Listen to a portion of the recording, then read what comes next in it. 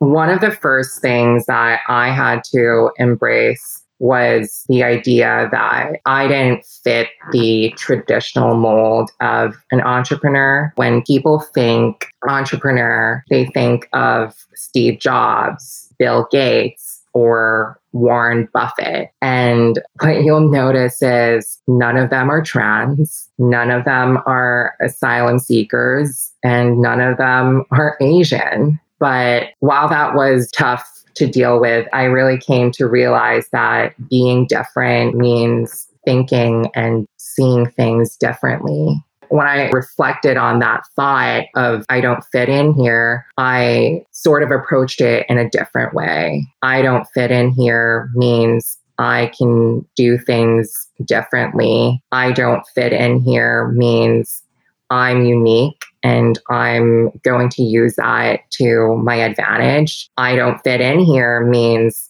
I have an outside perspective.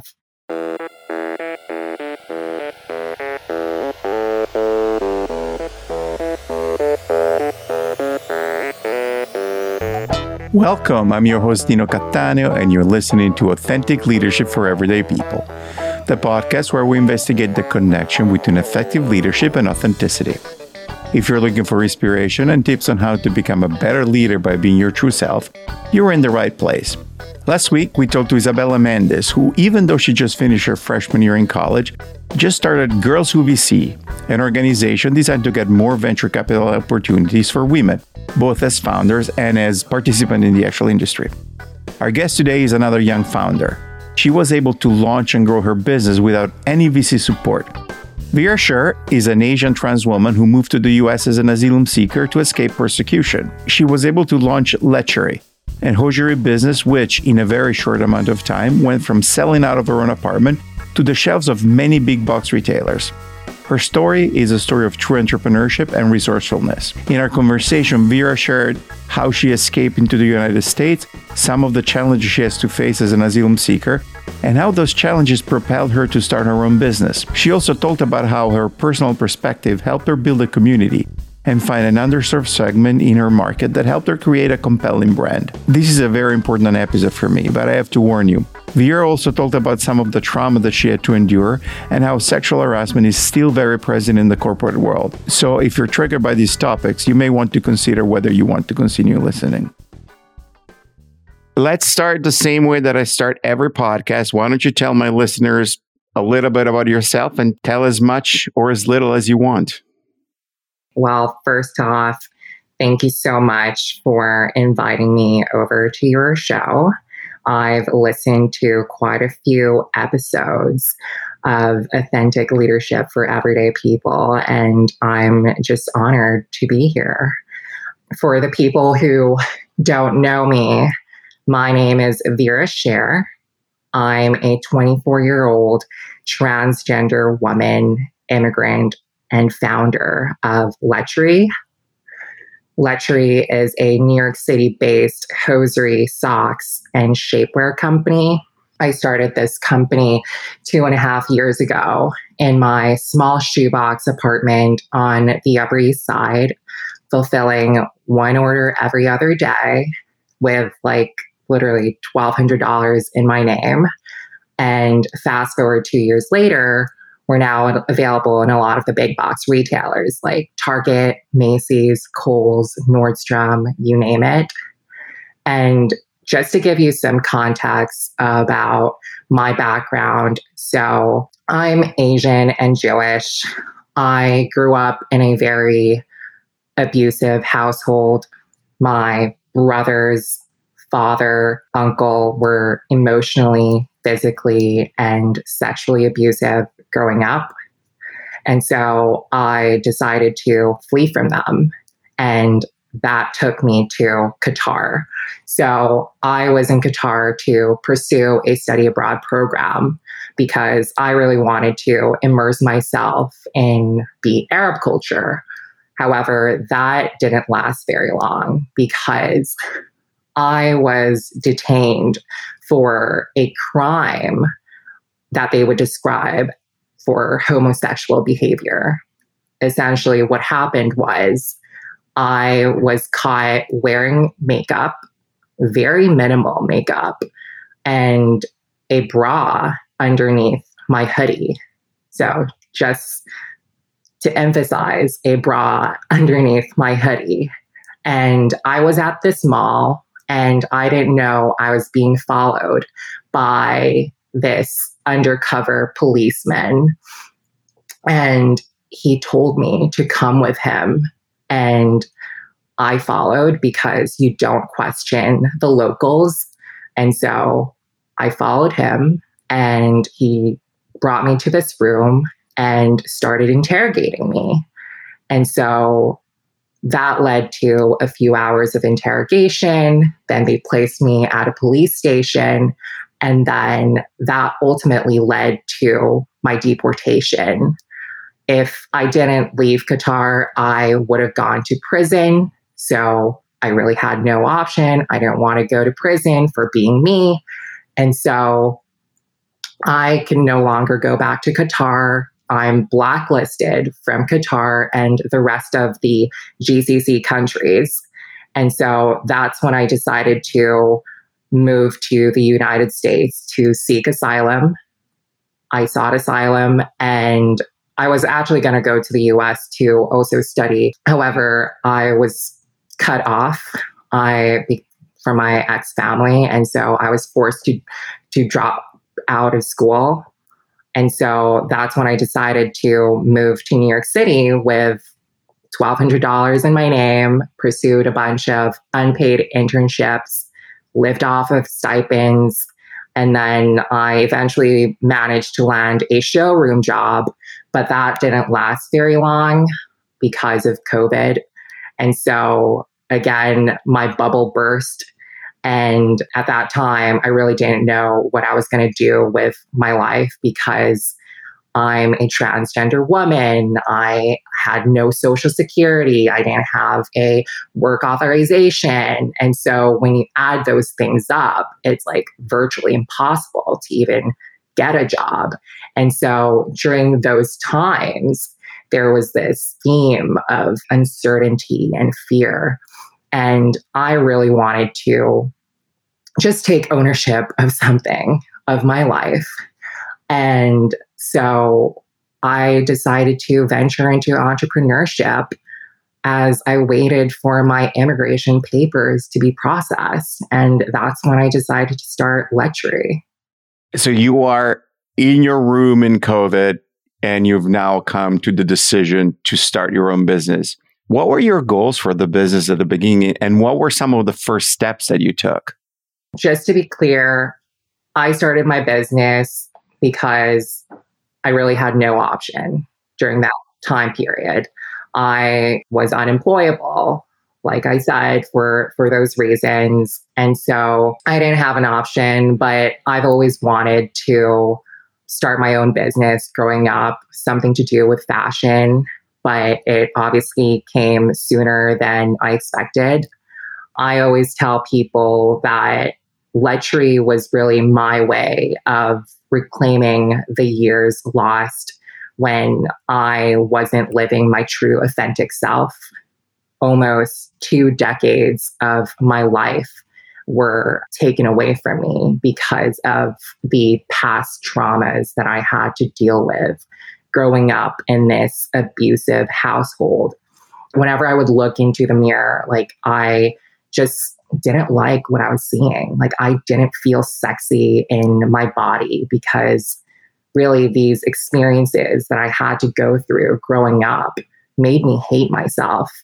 And so I focused on hosiery because this was an accessory that I discovered during another traumatic experience.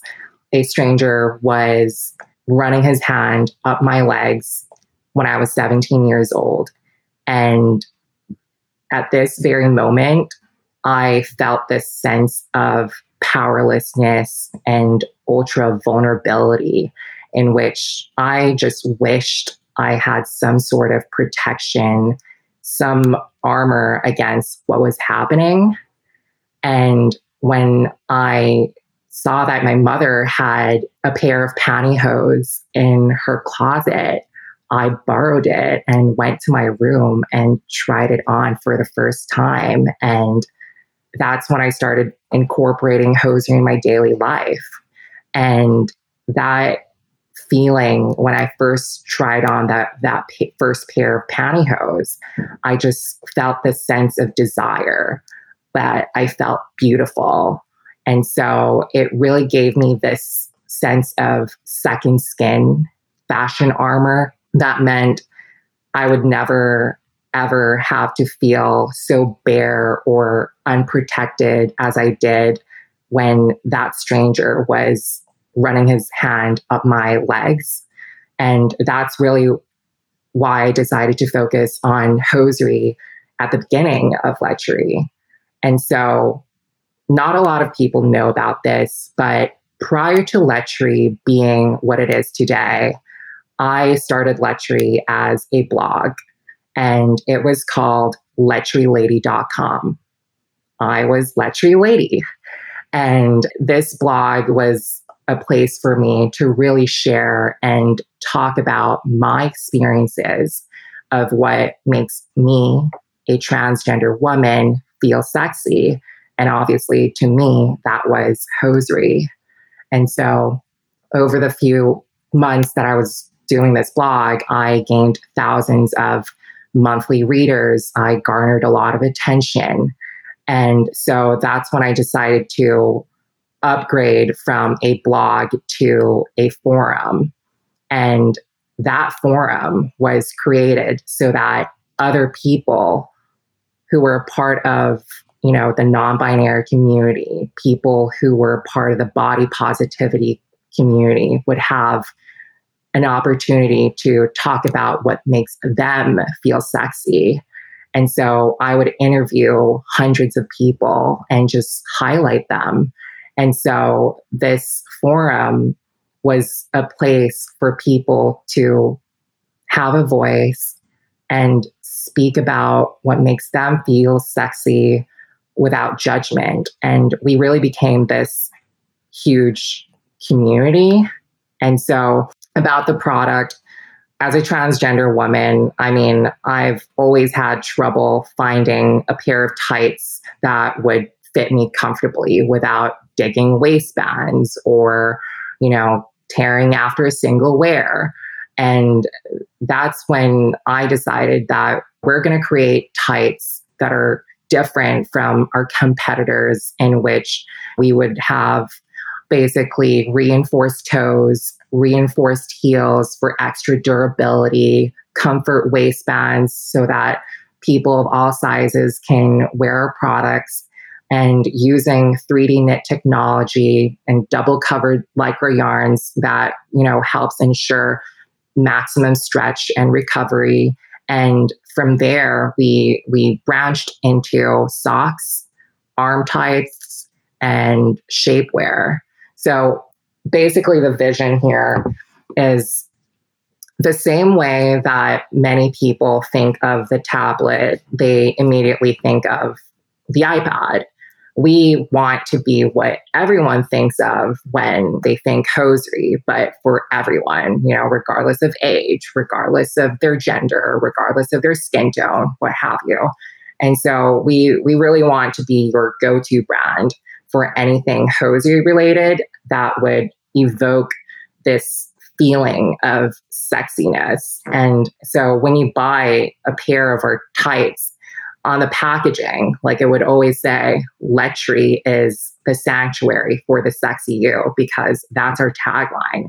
Our mission here is to create products and a space in which people can feel comfortable in expressing their sexiest selves. We really want to bring that desire, that sense of comfort when feeling sexy when they wear Lechery.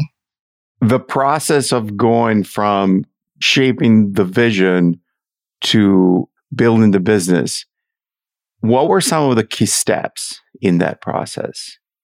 From going from, you have this community, which I assume was your initial sort of like very strong customer base, to making the first sample and selling it. And then now you're a company that, as you mentioned, is in a lot of the box retailers. What were some of like the most important steps? The most important step here is to obviously have a mission and a purpose behind the brand. That's always the first step. And obviously, having ambition. You got to be an ambitious leader, an ambitious entrepreneur to get to where you want to be. And so I think those are the first two things that you would need in order to get your business where you want it to be.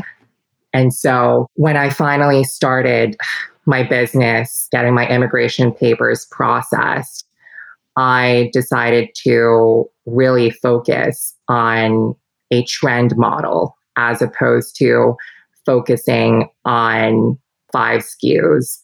A lot of people, a lot of entrepreneurs who have started their own apparel company, they would have a focus.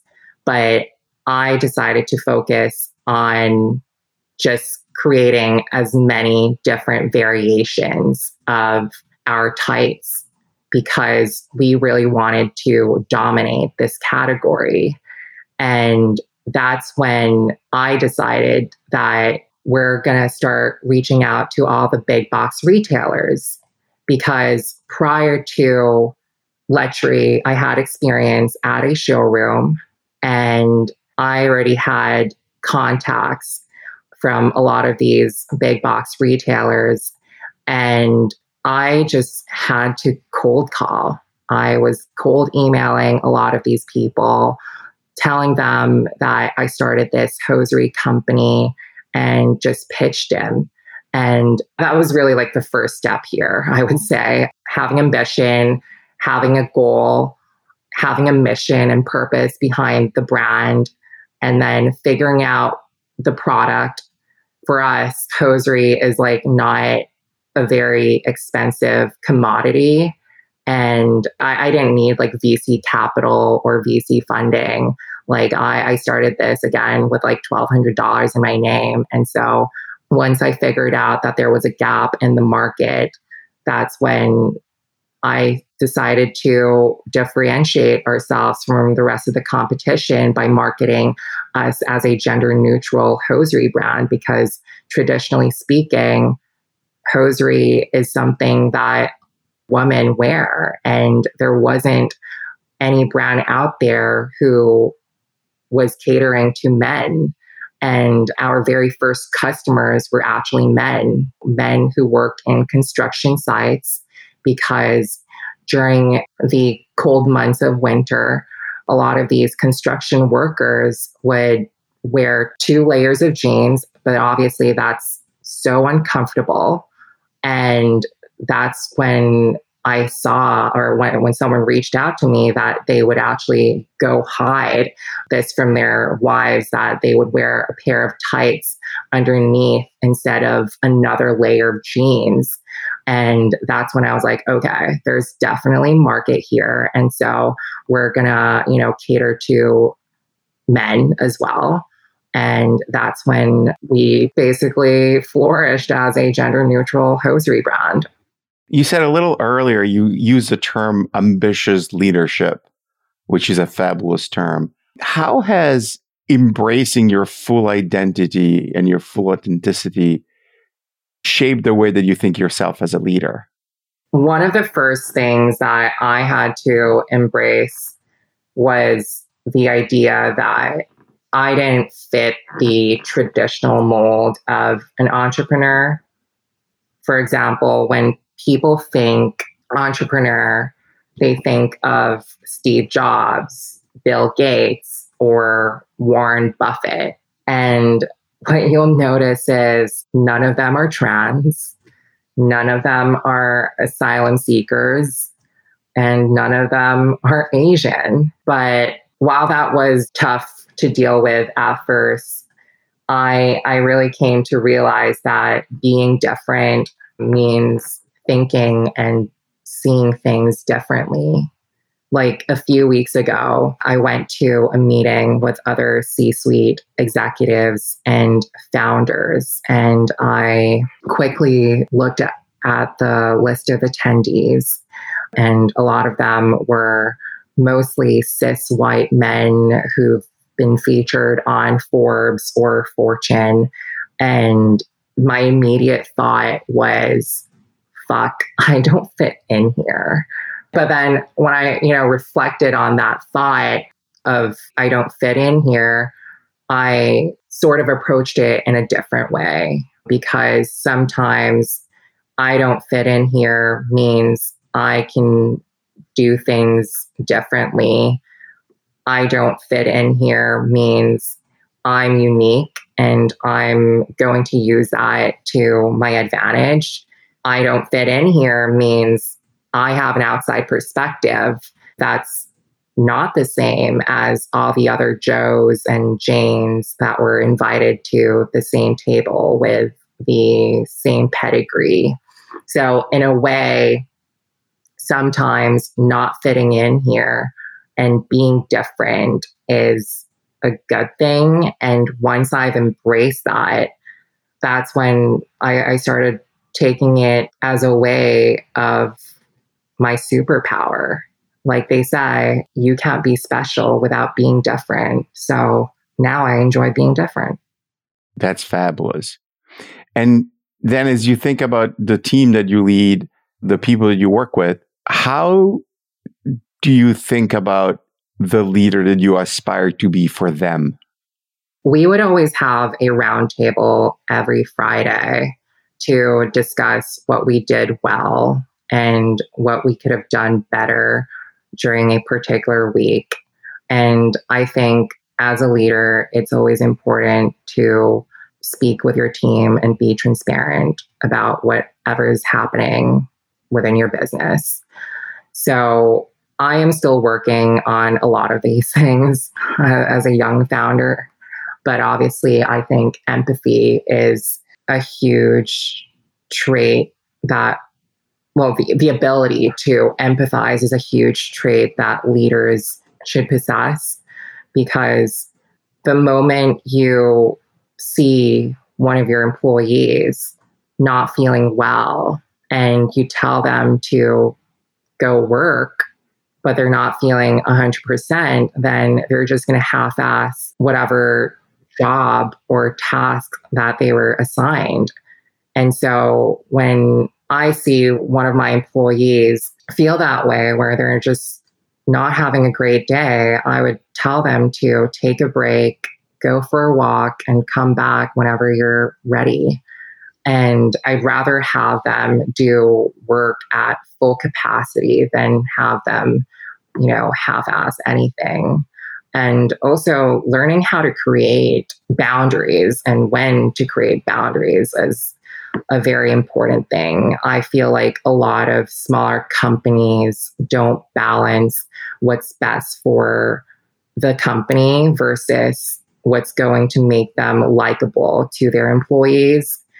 It's obviously great to be close with the people you work with, but at the same time, you can't really sacrifice success for likability, because that will essentially set you both up for failure.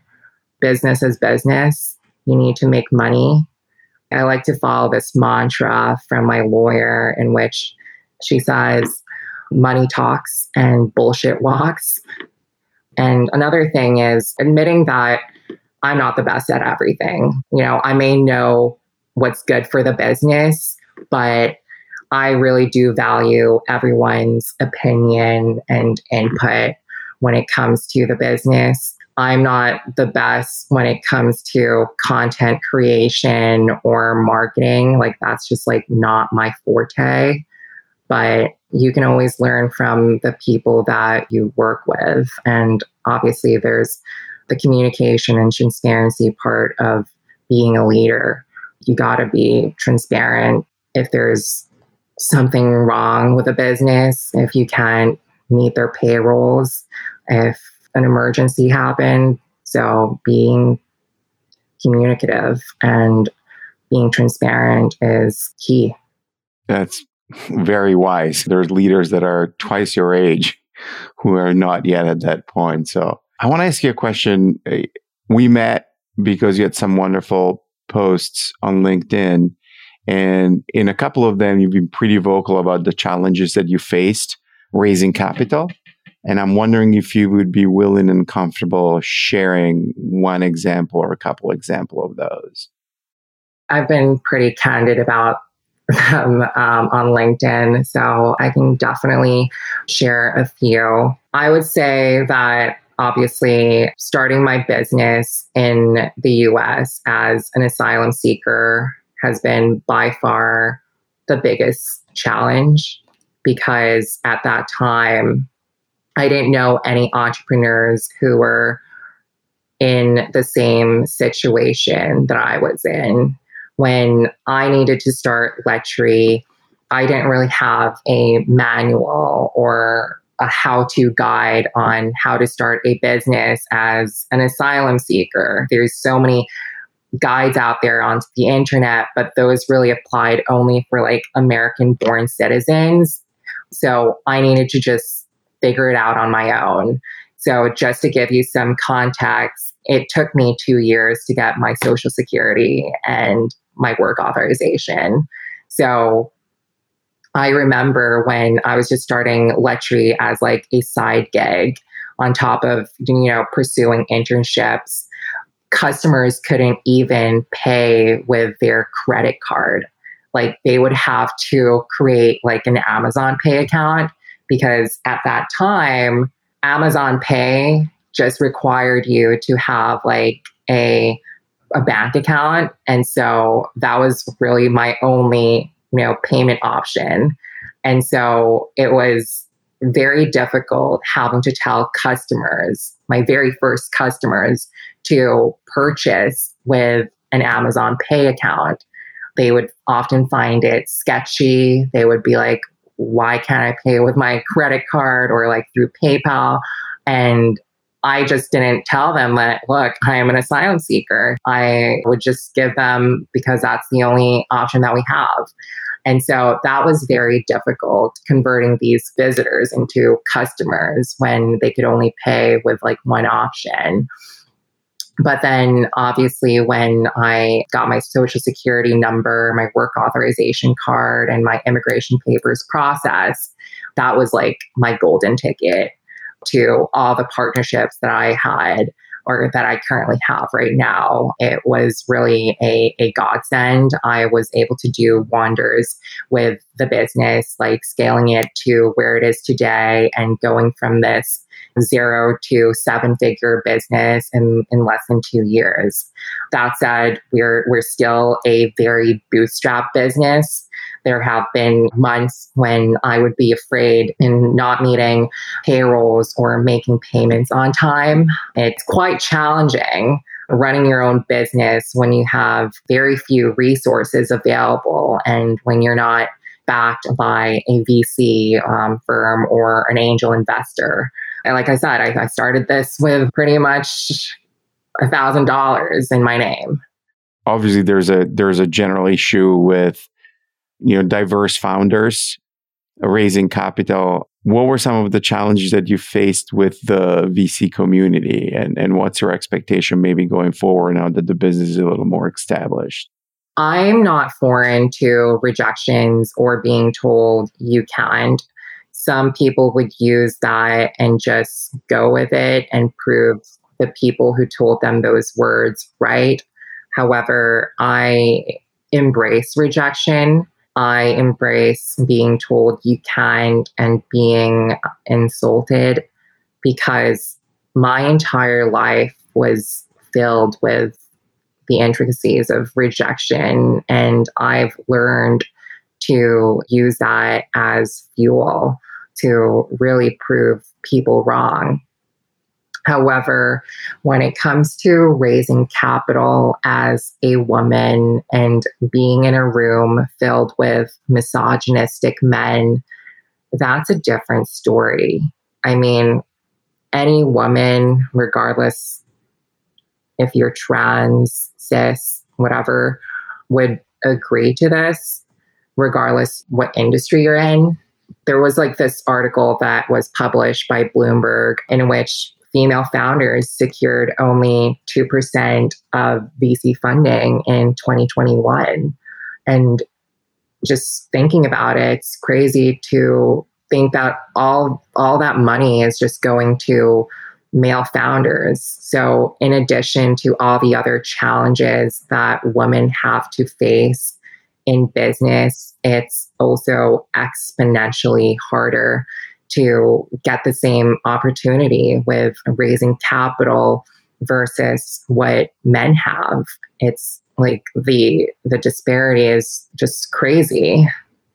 And for one, I know what it feels like to pitch in boardrooms, get laughed at, be demeaned and condescended to by these VCs. But one particular experience that really stopped me from continuing on the VC route was when I connected with this man who is very popular, very well known in the VC finance world here in New York.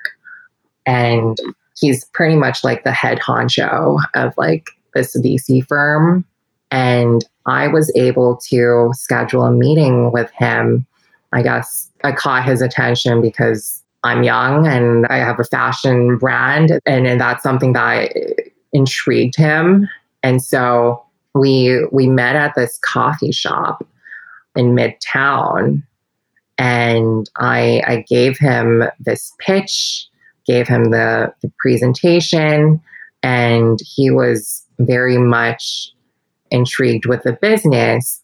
And he was like, Vyra, I love your business. I would love to help you. Let me know how, blah, blah. And he was like, do you want to come to my office? It's literally upstairs. And I was like, yeah, why not?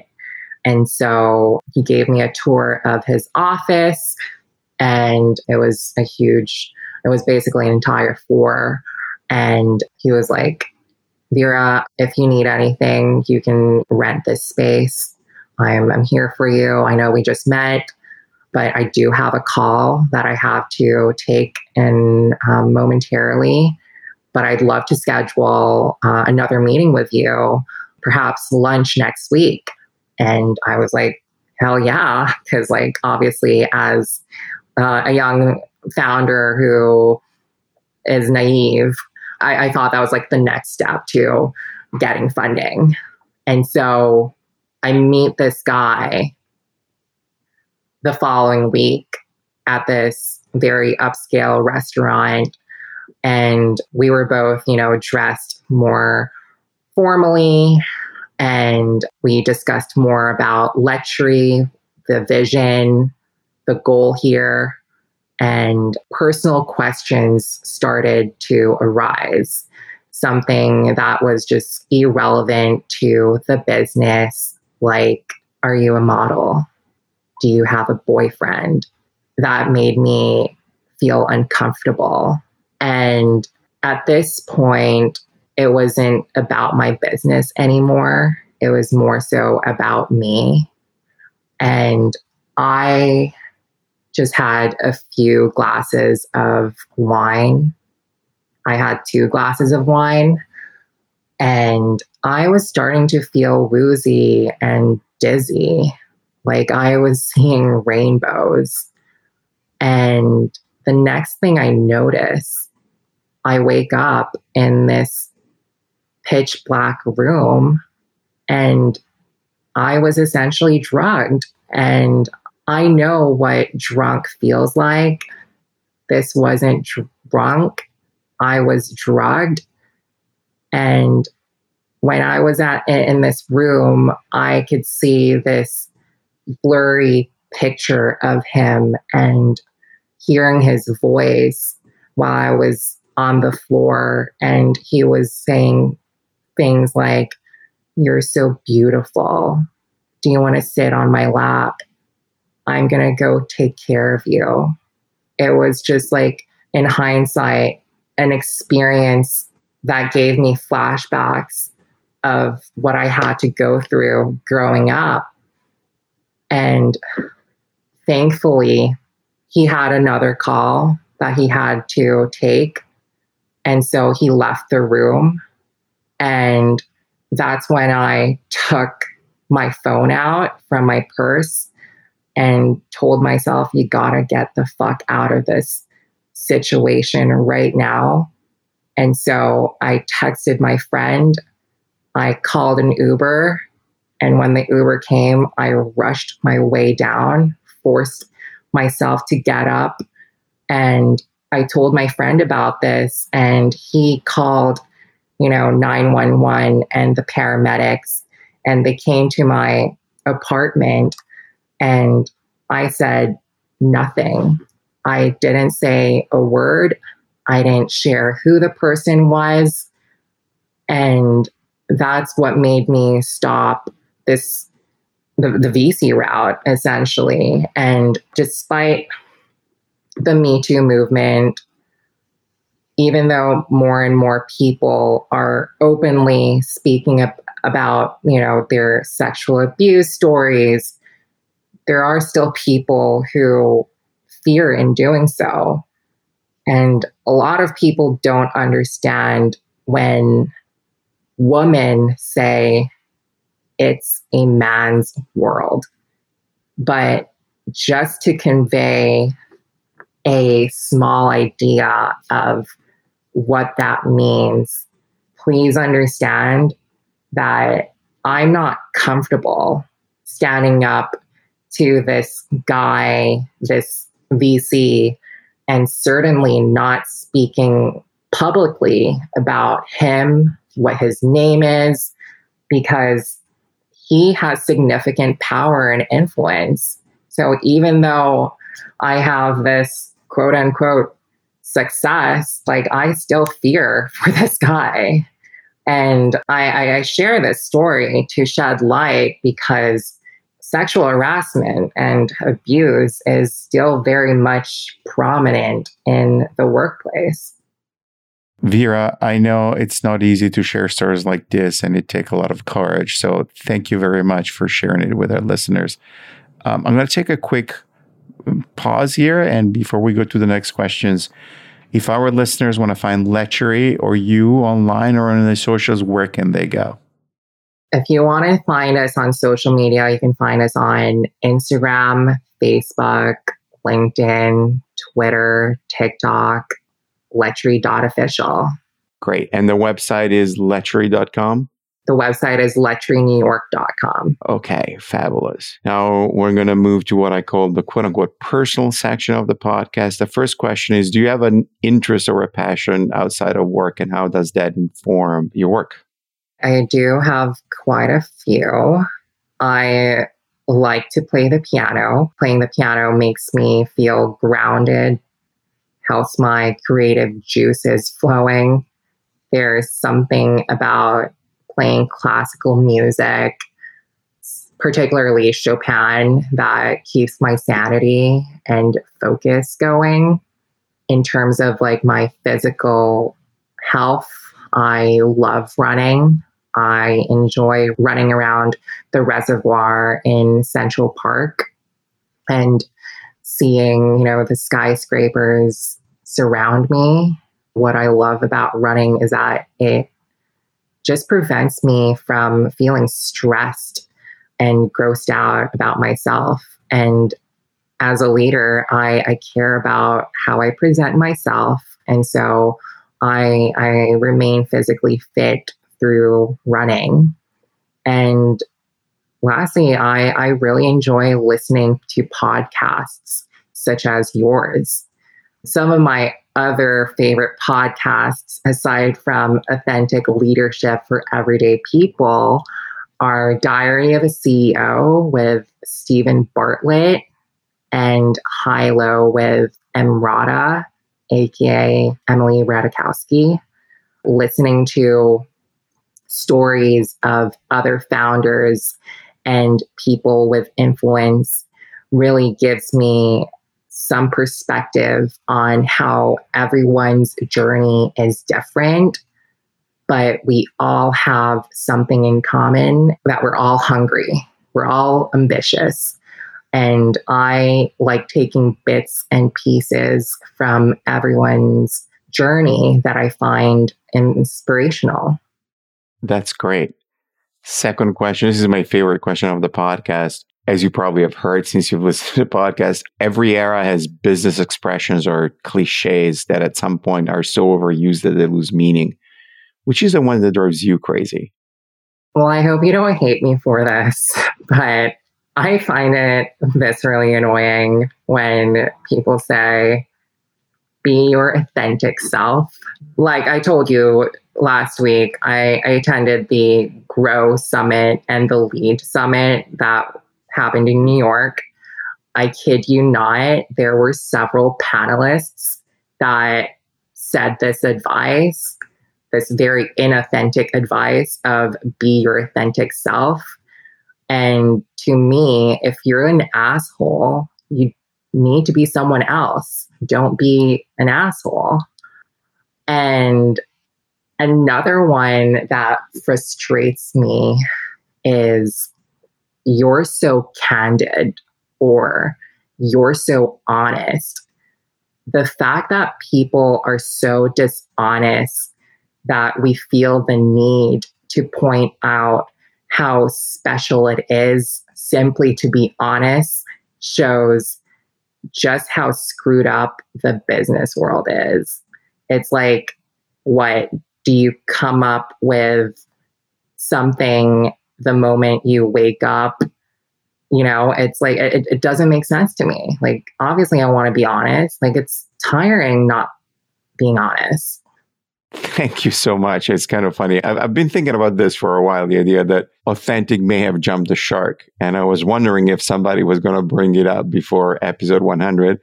And you did it. So thank you very much.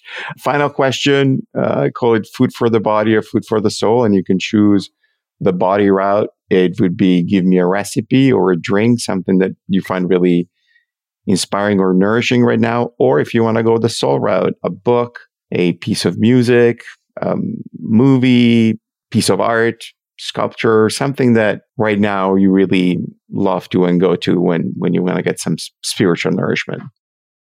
I would go for food for the soul. Like I mentioned, I've been enjoying listening to High Low with Emrata. She really talks about everything from politics, philosophy, mental health, feminism, to sex. And that has truly helped me enter my, as she would put it, bitch era, not taking shit from anyone simply because I'm a woman. Vyra, thank you so much for coming on the podcast, for being so transparent. And congratulations on where you got so far, and good luck with your business. Thank you. Thank you for listening to this episode. If you enjoyed it, find a friend who may enjoy it and tell them that they should listen to it. And if you really like the show, tell all your friends and post about it on social media. Every little bit helps. Make sure you're subscribed on your favorite listening platform so you don't miss any episode. And if you listen on a platform that allows reviews like Apple, Podcasts, Audible, Good Pods, please leave us a stellar rating and a review. 5 stars all the way. Stick around because after the credits, I'm going to play a song by Susan Cattaneo, one of Boston's best Americana singer-songwriters. For more information and all the links, go to the website al4ep.com, spelled with the number 4. You can email me at dino@al4ep.com. And please follow the podcast on all the social platforms that you're on. On Twitter and Instagram, you can find us at AL4EDP with the letter D. And on Facebook, look for Authentic Leadership for Everyday People. This episode was produced by me, Dino Cattaneo, with additional edits by Pro Podcast Solutions. It was recorded remotely using Squadcast.fm. The theme music was composed, produced, and arranged by Nicolas Cattaneo, who played keyboards and drums with Tony Savarino on guitars and Jesse Williams on bass.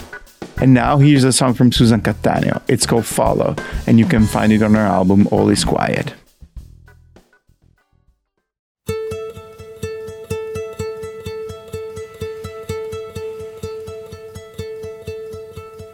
Let her lead, let her go.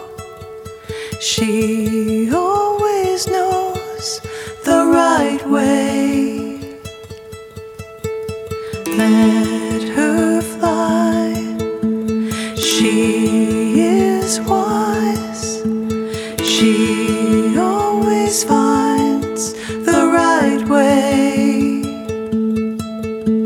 She is lit from within. The kiss of sun in her skin. All you have to do is follow, follow, follow.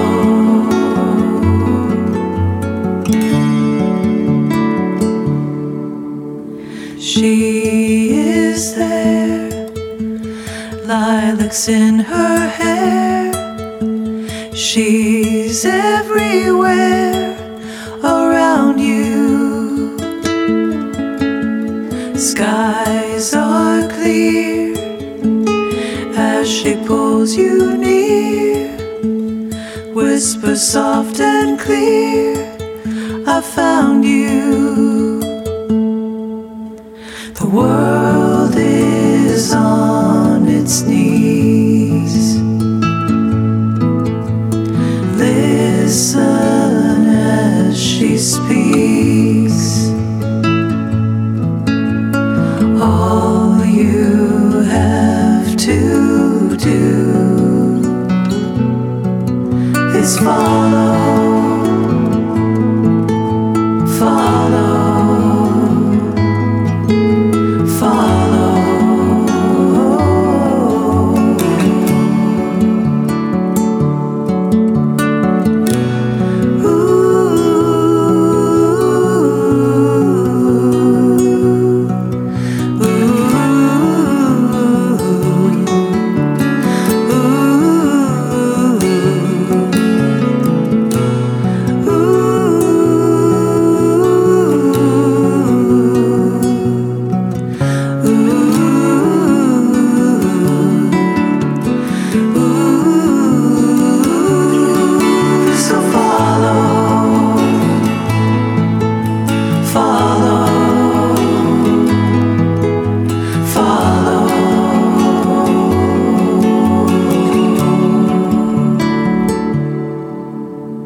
Let her lead, let her go.